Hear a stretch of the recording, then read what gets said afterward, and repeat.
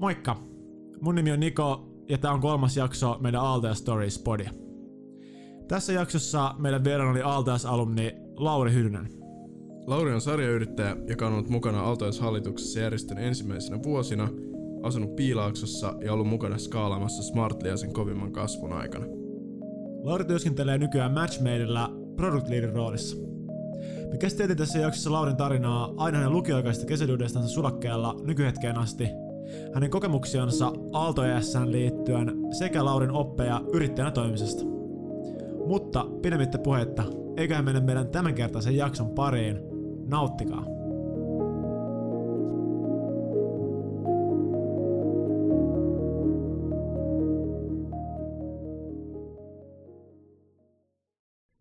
Haluaisitko kertoa ihan omin sanoin, että kuka on Lauri Hynynen? Joo, mä oon aika kauan ollut Aaltoes-hommissa messissä. Silloin olin 2010 Aaltoessa hallituksessa, sittemmin ollut aika paljon kaikissa startupeissa ja nykyään semmoisessa startupissa kuin Matchmade vedän tuotekehitystiimiä. Okei. Ihan mahtavaa, että saatiin Lauri tänne vieraaksi.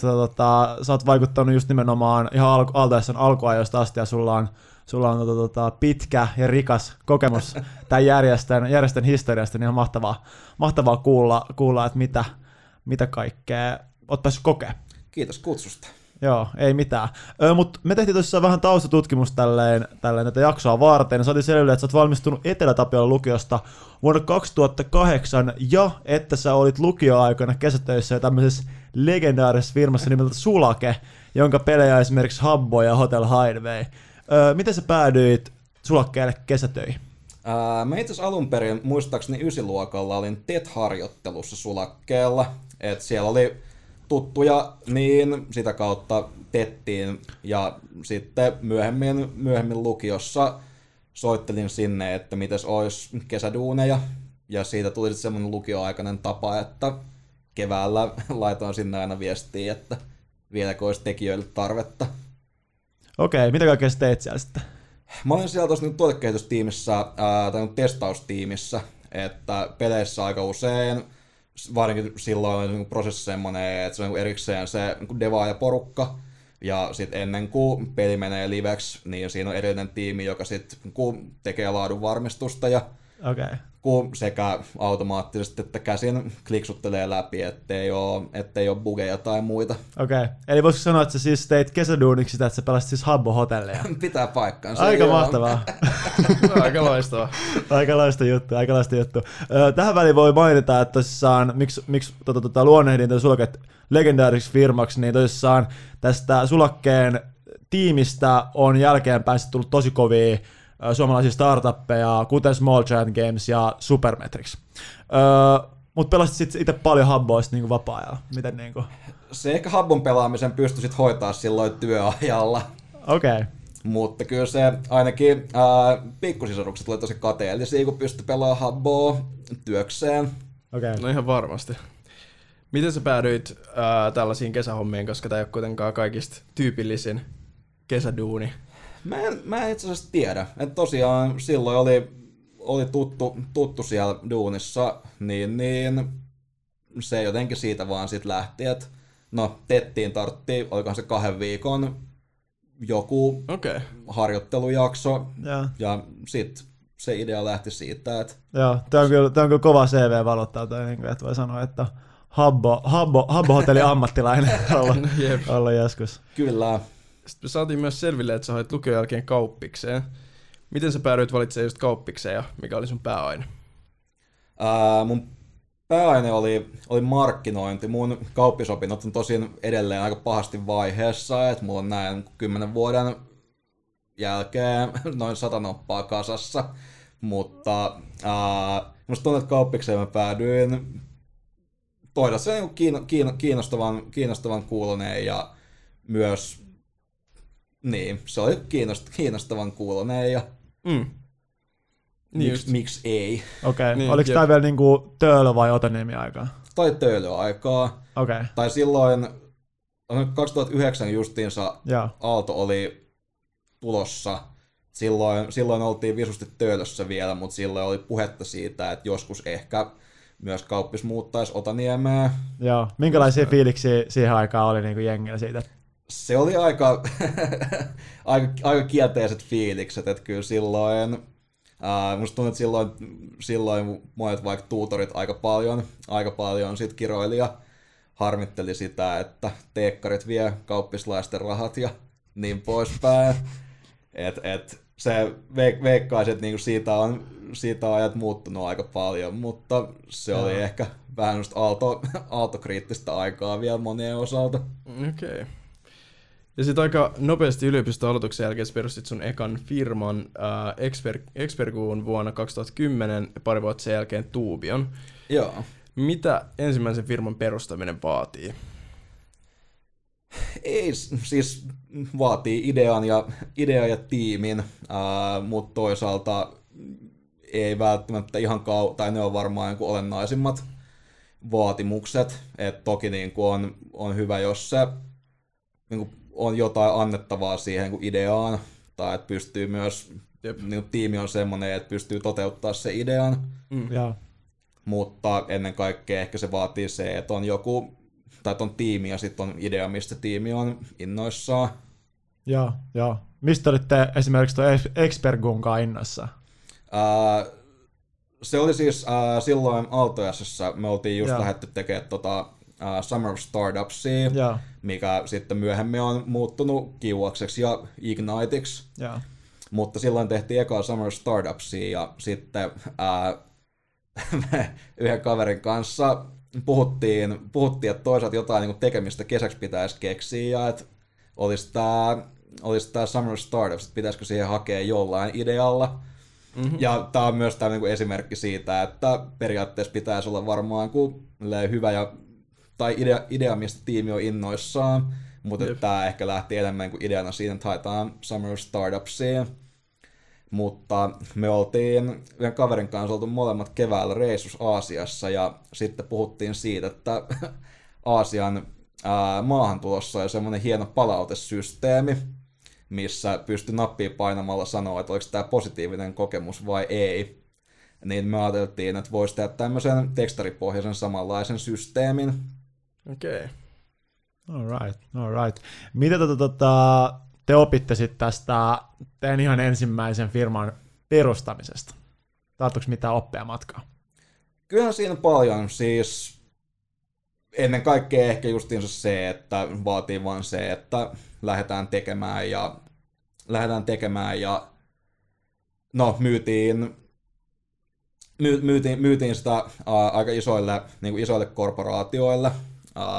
Meillä oli lentoyhtiöt, oli meidän isoin tai target-asiakassegmentti, niin siinä toki oppi myös aika paljon sekä tuommoisesta niin kuin tuotekehityksestä ja devaamisesta, mutta myös sitten enemmän tuosta niin kuin myynnistä niin poispäin.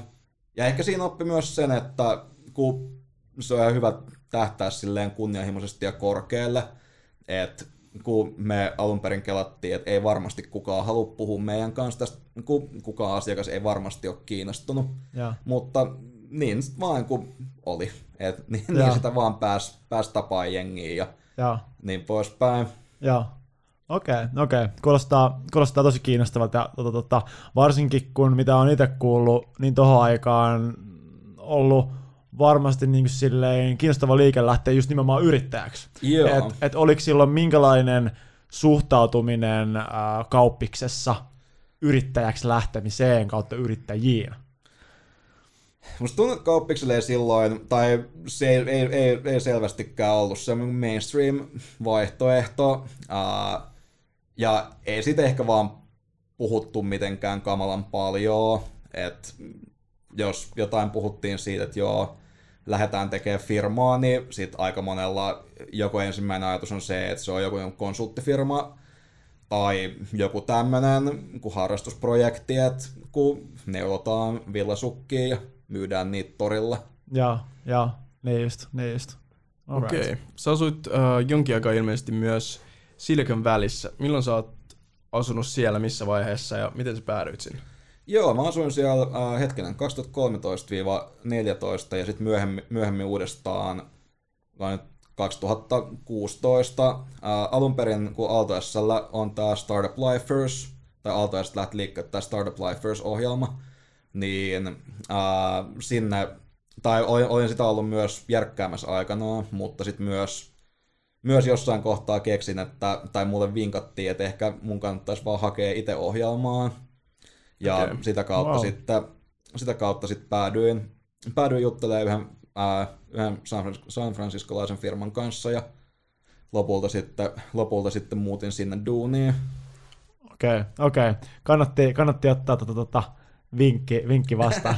Joo, kyllä. Mä olin silloin... Mä en usko, että koululla ihan kauheasti arvostetaan tätä podcastia, mutta mä olin silloin kauppiksen kandisemmassa aloittamassa sitä ja totesin, että ei tämä nyt ehkä voisi olla jotain kiinnostavampaa ja siistimpää tekemistä. Niin tämä, että laitan nyt hakemus sisään Startup Lifersiin, niin ei ollut ihan kauhean vaikea myydä. Joo. No ei varmastikaan. Minkälainen meininki sitten oli ylipäätään niin kuin siihen aikaan, siis oliko tämä vuonna 2014, eikö se ollut? Joo, niin, 13-14, niin verrattuna esimerkiksi tähän Suomeen, että erosi kuinka paljon, vaikka tällä kasvuyrittäjyyskenessä ja sille ihan ylipäätään muuten opiskelijoiden keskuudessa? Kyllähän se niinku samaan aikaan niinku erosi tosi paljon ja samaan aikaan niinku tosi samanlainen. Ja se on ehkä myös se, mikä on mielenkiintoista siinä paikassa, että toisaalta siellä tehdään, tai siellä tämä kasvuyrittäjyys oli ja on edelleen vaan todella paljon kuitenkin enemmän esillä, että vähän samalla tavalla kuin jossain Los Angelesissa jokaisella on kun käsikirjoitus- ja leffa-idea, niin San Franciscossa jokaisella on niiden startup-idea, että se on todella paljon niin kuin enemmän läsnä vaan kaikessa, mitä siellä tehdään, ja myös ehkä se niin kunnianhimon taso on aika paljon, varsinkin oli aika paljon kovempi, että jos kuitenkin monet firmat, jotka niin täältä lähti liikkeelle, enemmän tähtäisi silleen, että okei, ollaan Suomen parhaita, tai ollaan niin kuin, lainataan Ruotsiin, niin siellä kuitenkin se lähtökohta on se, että tästä pitäisi rakentaa tämmöinen miljardin business, tai tässä ei ole mitään järkeä. Niin se kun lähtökohta ja kunnianhimo oli tosi erilainen. Mutta sitten samaan aikaan toisaalta sen myös kuitenkin huomasi, että niinku näiden jälkeen loppujen lopuksi ihan samanlaista porukkaa, ihan yhtä pätevää, ihan yhtä sekaisin, että ei ole sinänsä mitään syytä, miksi myös täältä ei ole sinänsä yhtään taitavampia tekijöitä, että vaan se tekijöitä on enemmän ja kunnianhimo vähän kovempaa.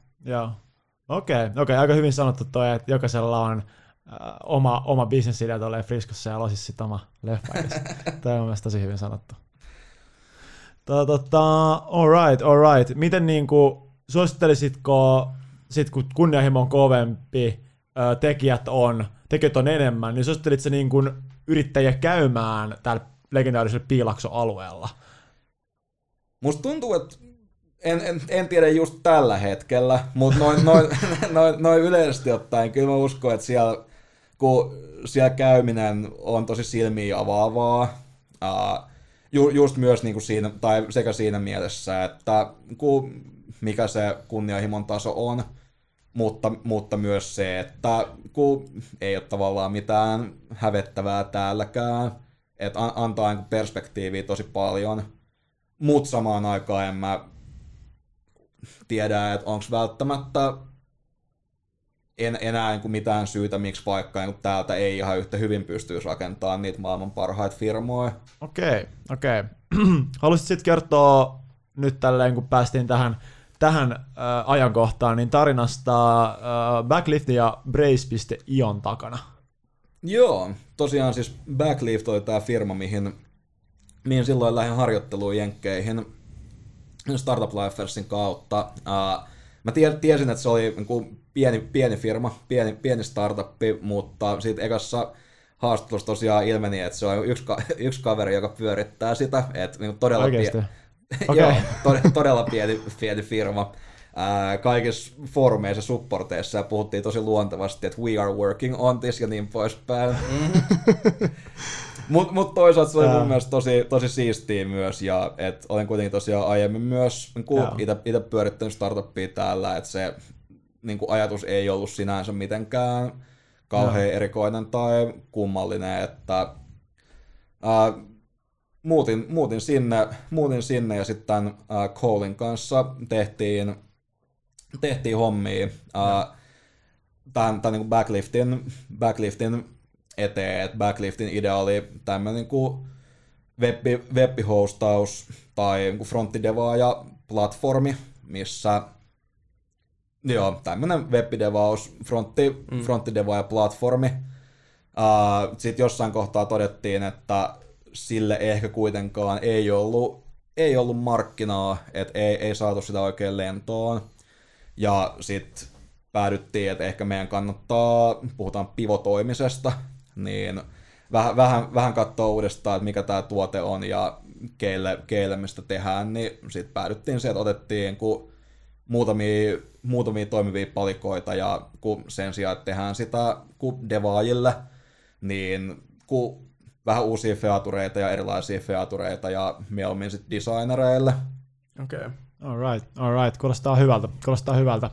Tuolta tuli just nimenomaan aika tällainen yleinen termi pivotointi tälleen kasvuyrittäjyyspiireissä. Alright, kuulostaa hyvältä. Sä olit oot ollut eri rooleissa aina niin kuin firman perustajasta freelanceriksi, niin kuin ihan niin kuin yrityksessä niin kuin työskennellytkin. Niin kaiken näiden jälkeen ja vieläkin niin kuin opintojen aikana sä päädyit Smartille kolmanneksi siellä aloittaneeksi engineer-roolin tekijäksi. Niin haluaisitko kertoa siitä, että kuinka sä päädyit täältä Piilaakso-alueelta sit muuttamaan takaisin Suomeen? Joo, silloin lopulta sitten, mä olin ehtinyt suunnilleen vuoden olemaan siellä Jenkeissä. Sitten siinä kohtaa todettiin, että mulla toisaalta toi viisumi oli umpeutumassa, ja sitten myös firman tilanne oli sellainen, että jatkoviisumi olisi ollut todella hankala. Niin siinä kohtaa sitten laitoin tuolle Kristolle, joka siis oli Smartlin perustaja, mutta myös Aaltoes:n, ja olen Aaltoes-ajoilta tuttu, niin laitoin Facebook-viestin, että vieläkö Smartli on palkkaamassa. Ja siihen tuli sitten aika nopeasti vastaus, että joo, kyllähän Smartli on, että millaiset hommat kiinnostaisi. Okei, toi on aika suhteella saa, ja sitä ei Suomessa ihan liikaa kuitenkaan käytetä hyväksi, aika siistiä. Joo, tai en tiedä miten paljon sitä niinku. Joo, että oli siinä niinku siellä varmasti auttoi tosi paljon se, että oli tuttuja ja niin poispäin. Ylipäänsä tiesi, että kenelle laittaa viestiä. Joo. Ja nimenomaan toihan on just tässä Aaltoes-hommissa niinku aika niinku merkittävä hyötyä, että tutustuu eri niinku taustasta tuleviin ihmisiin, jotka kaikki yrittäjähenkisiä. Niin. Ja sitten nimenomaan joku perustaa firmaan ja tarvii tekijöitä. Joo, ja sehän toimii molempiin suuntiin, että sitten toisaalta taas varmasti Kriston näkökulmasta, kun pitää rekryä porukkaa, niin se on myös hyvä, että on tätä verkostoa. Okei, te ilmeisesti kasvatte aika kovaa vauhtia tohon aikaan, että sä tulit firmaan, kun teitä oli 8 henkilöä, ja seuraavan 3 vuoden aikana te kasvoitte lähestulkoon 200 ihmiseen. Siis jäätävä vauhti ollut koko ajan päällä, kollegoit tulee viikoittain, jopa päivittäin niin kuin siihen ympärille, niin miltä tuntui olla niin kovan kasvun firmassa? Kyllähän se oli tosi jännää aikaa ja tosi mageeta aikaa, että tosiaan kun about joka viikko muutama uusi työkaveri, ja myös ehkä siinä niinku hauska ja mageeta oli se, että siinä kun firma kasvoi, niin päästiin myös jatkuvasti vähän keksiä uudestaan aina kaikkea, niin oppii uusia asioita, että jos niinku kukaan tai harvat firmassa on niin aiemmin ollut kasvattamassa samaa vauhtia sitä firmaa, niin myös kaikki päästiin opettelemaan asioita tai uusia asioita ihan itse joka päivä. Et se on niin todella mageeta kyllä. Ja ehkä siinä myös niin kuin jossain kohtaa oppitaan huomassa se, että kun se kasvaa tosi nopeasti, firma kasvaa tosi nopeasti, niin siinä on jatkuvasti vähän semmoinen fiilis, että eihän tästä niin tule mitään, että kaikki asiat on ihan levällään ja rikki ja niin poispäin. Että ihan kohta tää romahtaa. Jep. Mutta sitten mä uskon, että se niinku fiilis vaan kuuluu siihen kasvuun, että jatkuvasti kun keksitään asioita uudestaan ja tulee uusia ongelmia, niin siinä sitten pitää vaan pitää myös se tavoite mielessä ja nauttia matkasta. Me ollaan myös kuultu, että Smart ja Aaltoes järjesti joskus aikoinaan yhdessä kaikkia tilaisuuksia ekosysteemille. Tuleeko sulla mieleen mitään highlightia tai mitään muuta mielenpainuvaa muistoa tällaisista iltamista? Niitä oli varsinkin aikanaan tosi paljon. Ei välttämättä mitään niinku yksittäistä, mutta kyllä se mun mielestä oli silloin myös tosi hauskaa, että sitten taas Smartilla oli tosi paljon porukkaa, jotka oli just vaikka niinku Aaltoes-kuvioissa ollut myös messissä. Ja se musta tuntuu, että myös niinku esimerkiksi siellä auttoi rakentaa semmoista aika niinku yrittäjähenkistä kulttuuria, että porukka ottaa omistajuutta siitä niinku firman tekemisestä ja ottaa omistajuutta ja ottaa vastuuta ja niin poispäin. Niin just. Joo. Miten pitkään sä olit yhteensä töissä Smartlilla ja minkälaisissa kaikissa rooleissa? Mä olin siellä vähän päälle 3 vuotta. Et tosiaan aloitin silloin devaajana. Olin devaajana suunnilleen jonkun pari vuotta ja sitten silloin lähdettiin avaa Jenkkien toimistoa San Franciscoon. Niin sitten suunnilleen siinä yhteydessä mä itse vaihdoin enemmän niin kaupalliselle puolelle myyntiin ja account managementtiin. Ja sitten muutin myös sinne Jenkkeihin avaamaan sitä meininkiä siellä. Okei. Eli minkälaista syystä sä sitten päätit lähteä Smartlilta? Mulla toki on tämä niinku myös yrittäjyys ja itse oman firman rakentaminen kiinnostaa, niin siinä suunnilleen 3 vuoden jälkeen alettiin parin Smartli-kaverin kanssa puhumaan, että olisi tämmöinen, pitäisikö lähteä tekemään yhdessä jotain ja että olisi tämmöinen idea, että tieto pirstaloituu firmoissa eri työkaluihin ja että toisaalta niin kuin haaste, mihin oltiin, niin kuin mikä oltiin sekä Smartilla nähty, mutta myös kuultu monista muista firmoista, niin mietittiin, että tämän ympärille voisi lähteä rakentamaan tuotetta. Ja että oltiin kaikki niin kuin pitkään toisaalta Smartilla tehty yhdessä ja sitten toisen kaverin Juhon kanssa oltiin myös itse asiassa Aaltoesissa oltu yhdessä silloin 2010. Oli niin kuin, oltiin pitkään tehty yhdessä hommia ja oli kiinnostava idea, niin todettiin, että nyt olisi ehkä hyvä hetki lähteä rakentaa uutta firmaa. Okei. Ja no, se on niin kuin pieni maailma ja Aaltoesista aika paljon Smartille aikoinaan rekrytointiin jengiä. Ja tämä firmahan oli siis tämä Prompter.ai. Joo. Miten teille lähti toi firma käyntiin? Me päätettiin, että lähdetään tekemään, irtisanouduttiin Smartlilta, pidettiin pieni kesäloma ja sitten Startup-saunalta vuokrattiin toimisto ja alettiin koodaamaan. Okei. Oliko se sellainen, jos mietitään, että tuliko se heti inboundina jengiltä, että hei, tämähän on kova juttu, vai kauan te kehitetty kokonaisuudessa tuotetta? Kyllä me myös ekana päivänä toisaalta alettiin koodaamaan, mutta myös laitettiin viestejä eteenpäin. Tai oltiin jo aiemmin viestitelty, ja että sekä tutuille että tuntemattomille, että oltaisiin tämmöistä tuotetta lähdössä tekemään, että mites näin niin kuin käyttäjän näkökulmasta.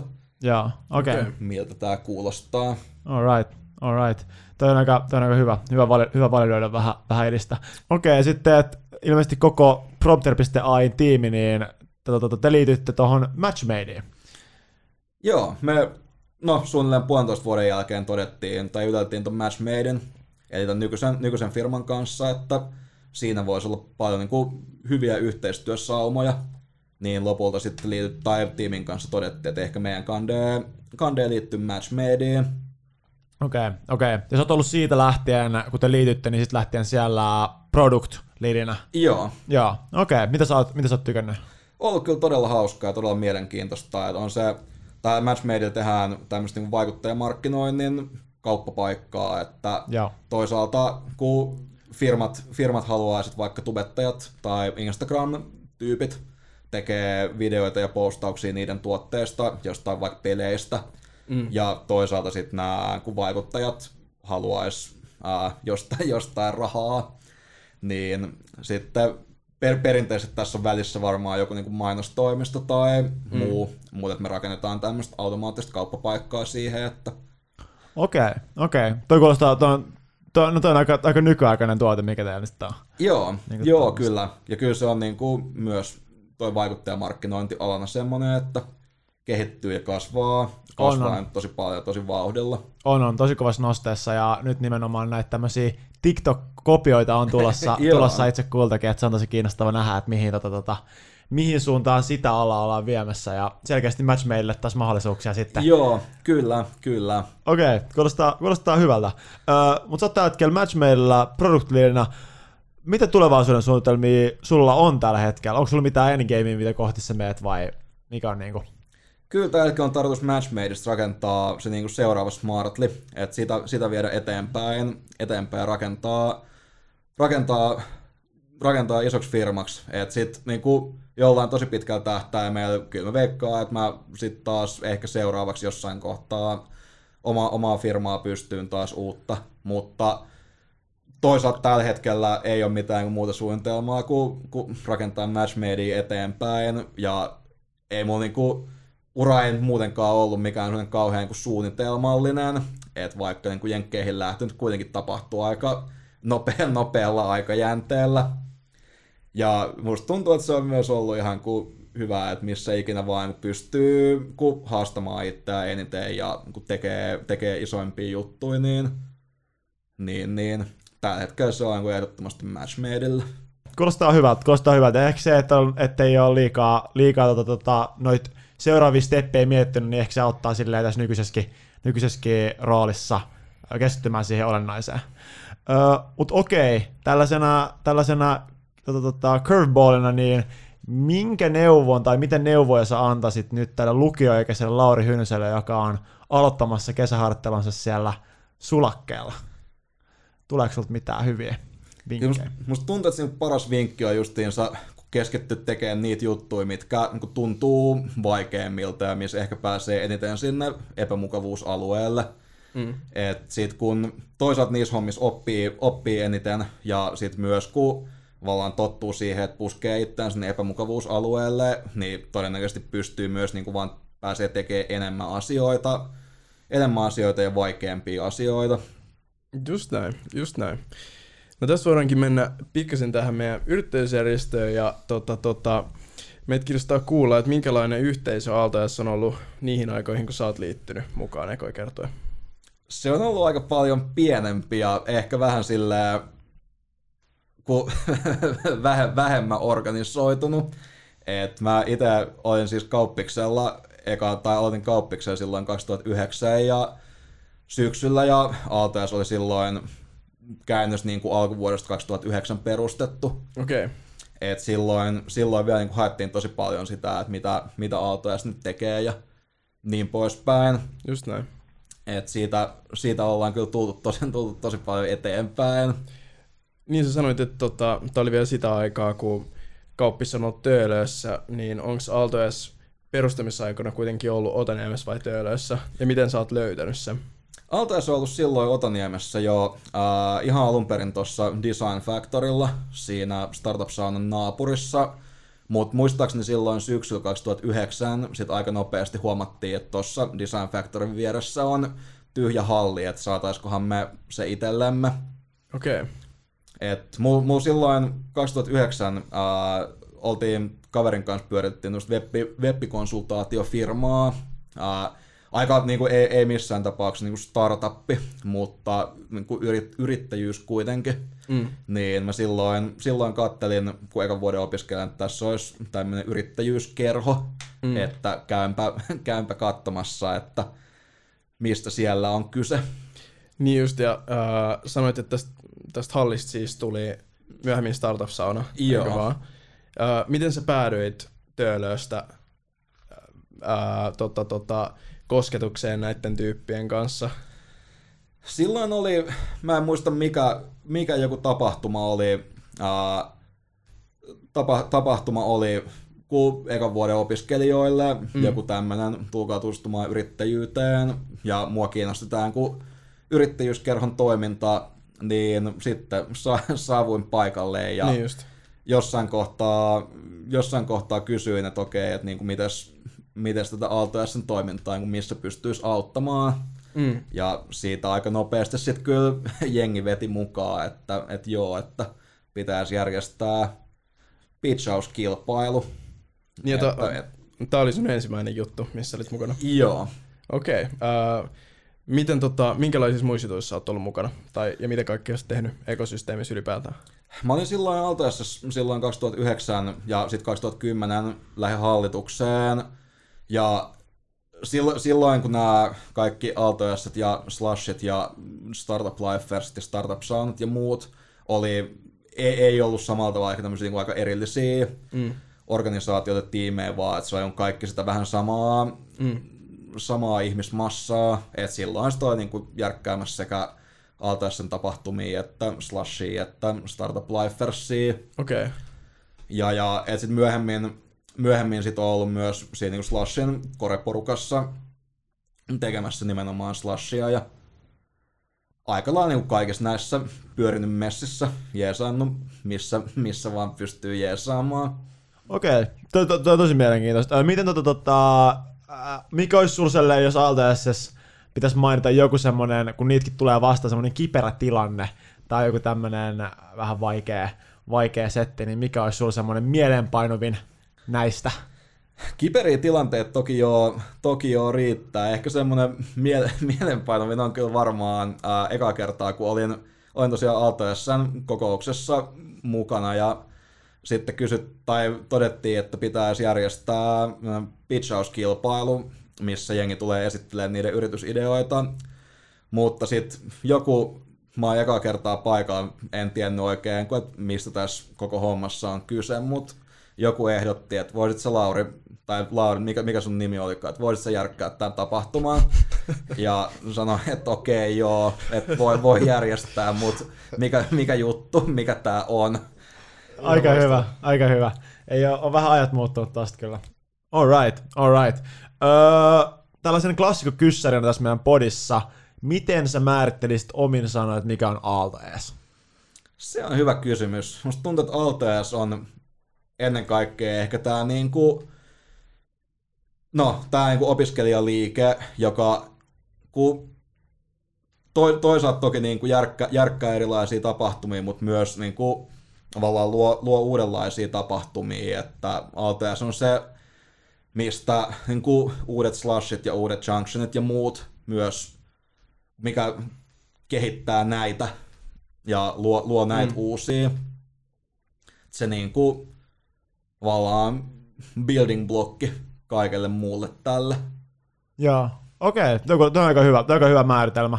Joku sanoi joskus mun mielestä, että se on, tai olisiko ollut Eko, joka sanoi, että yrittäjyyden leikkikenttä, joka mun mielestä olisi aika niin kuin silleen hauska, mutta tuo building block on myös tosi hyvä.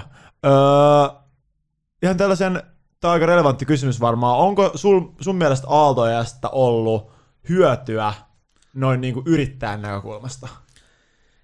Joo, kyllä monessakin mielessä, että toisaalta niin kuin siinä mielessä, että on kuitenkin kun Aaltoessa pyörii kokeneet yrittäjiä ja on niin kuin sitä kautta päässyt ihan vaan niin kuin tutustumaan itse startuppeihin ja oppimaan kaikenlaisia asioita niin kuin siinä mielessä, että on niin kuin oppinut hyviä taitoja ja hyviä malleja.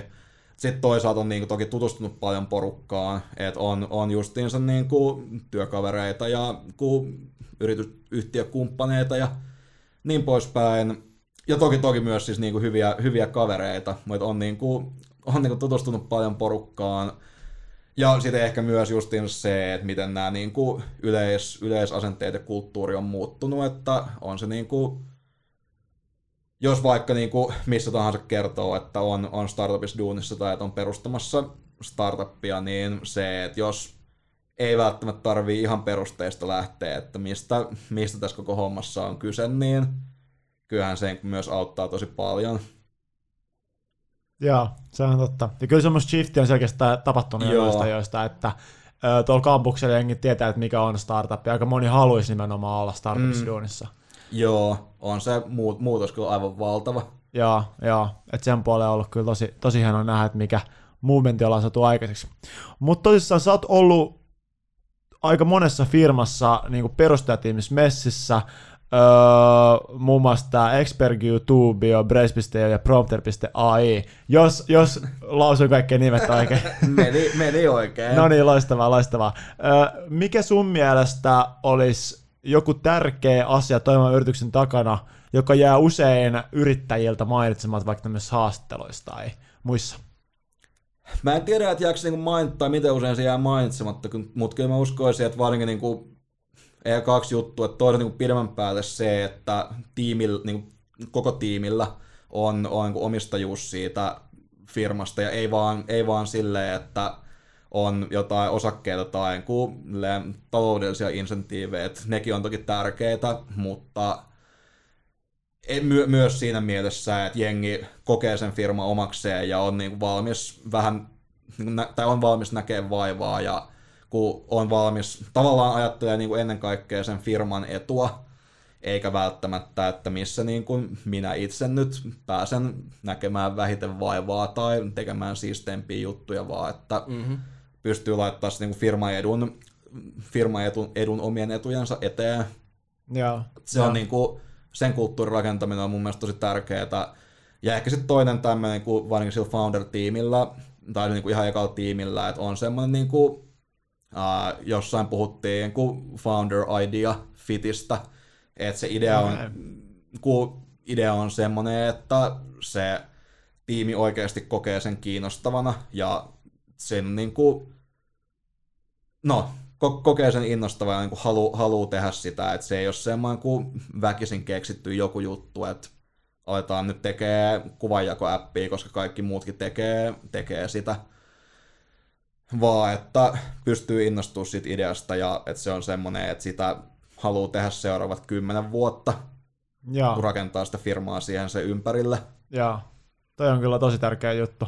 Tuosta kulttuurista mainitsit nimenomaan, että jengi prioisi sitä firman etua, omien etuja edelleen, niin tuleeko sulla mitään semmoista, jos täällä on semmoista porukkaa kuuntelee, jotka on rakentamassa kulttuuria ja haluaisi rakentaa tällaisen kulttuurin, että miten semmoisen shiftin saa aikaan tai miten se niinku luodaan? Mitä tekijät siinä on taustalla? Jos joku keksii, niin voi soittaa myös mulle, mutta mä en usko, että se vaan lähtee siitä, että miten sitä niin kuin ihan alusta lähtien, ekat rekryt, miten sitä vaan lähdetään rakentaa. Ja myös sitten, että rekryt on semmosia, jotka ostaa sen ajatuksen siitä, että tässä rakennetaan yhdessä tätä firmaa. Joo, okei. No toi on kyllä erittäin tärkeä juttu. Se kuitenkin koostuu ne ekat rekryt silleen, ne on aika monta prosenttia sit kokonaisesta tiimistä, että se on aika tärkeää, että ne saa silleen hyvin messiä. Sä oot tavannut aika paljon yrittäjiä tässä nyt Aaltoes-uran aikana, niin onko sulla tullut silleen, jos sä mietit asiaa, niin onko joku luonneenpiirre, joka olisi vähän niin kuin kaikilla näillä yrittäjillä? Yrittäjillä on monella lähtöä, mutta onko niissä jotain semmoista niin kuin jotain yhtäläisyyttä? Yrittäjiä on tosiaan moneen lähtee, myös niin kuin yrityksiä on tosi monenlaisia, mutta kyllä mä uskon, että varsinkin tälleen kuin startup-yrittäjissä varmaan korostuu se, että ollaan valmiit ottaa riskejä ja semmoista sietämään epävarmuutta. Että niitä niinku asioita, mistä ei olla varmoja, niitä kuitenkin on aina tosi paljon, että pystytäänkö me rakentamaan tätä tuotetta tai ostaako kukaan tätä tuotetta ja onko tässä hommassa mitään järkeä. niin semmoista epävarmuutta pitää sietää aika hyvin.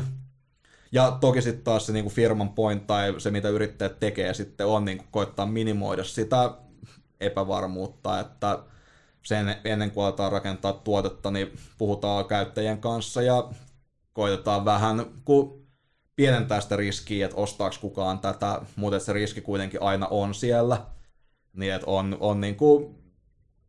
on niinku haluaa ottaa sitä ja ehkä jossain määrin myös sitä, että nauttii siitä. Just näin.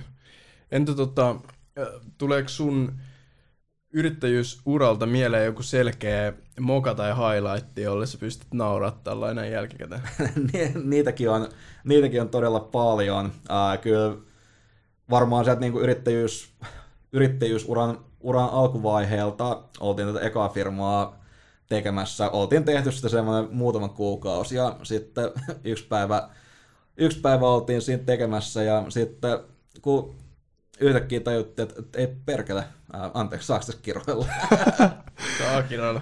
Joo, voidaan tää pätkä leikkaa pois. Otetaan uudestaan, jos mä käyn. Ei olla miettinyt kyllä varmasti. Lähetät. Siellä on oma explicit-versio yhdestä podcastista.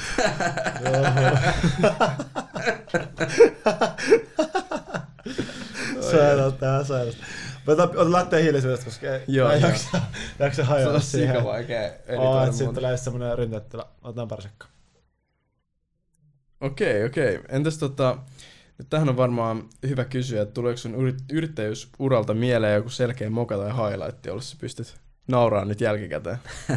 Niitä on toki paljon riittää, mutta ehkä yksi semmonen sieltä niinku alkutaipaleelta oltiin sitä Expert-kuuta tekemässä ja oltiin muutama kuukausi siinä koodailtu ja myyty ja sitten jossain kohtaa yksi päivä oltiin tekemässä ja nyt painoin nappia läppäriltä ja ei perkele, että mites noin meidän backupit.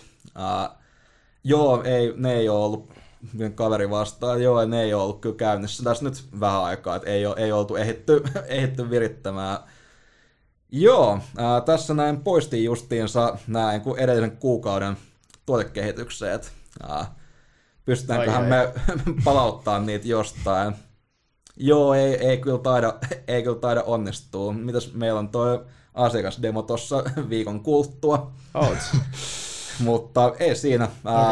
Siitä opittiin, siinä hetki sitä kiroiltiin. Ja sit vaan tälleen myös niinku startupille tyypillisesti, että kun näin kävi, ei sitä ole sinänsä niinku märehtiä se enempää. Sit vaan alettiin tai jatkettiin tekemistä. Ja miten se demo meni?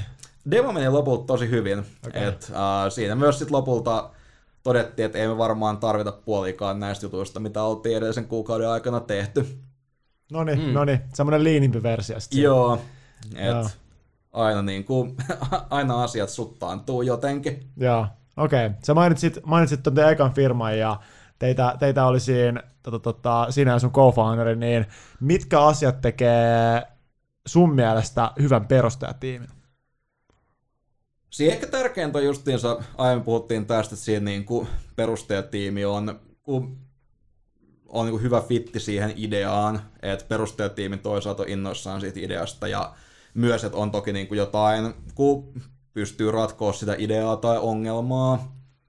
Mutta muuten sitten toki niin kuin perustajatiimillä varmaan kun on niin kuin monipuolisia skillsettejä, että on joku tai jotkut, jotka pystyy niin kuin rakentamaan sitä tuotetta ja on joku tai jotkut, jotka sit pystyy viemään sitä käyttäjille tai löytää käyttäjiä, vähän riippuen siitä, että minkä tyyppinen firma on. Ja sitten toki myös niinku tiimi, joka kuitenkin ei niinku välttämättä tarvitse olla silleen, että niinku on kaikesta aina samaa mieltä, tai että se on ehkä vähän tylsää, jos kaikki on aina kaikesta samaa mieltä, mutta silleen, että kuitenkin niinku tulee hyvin toimeen keskenään.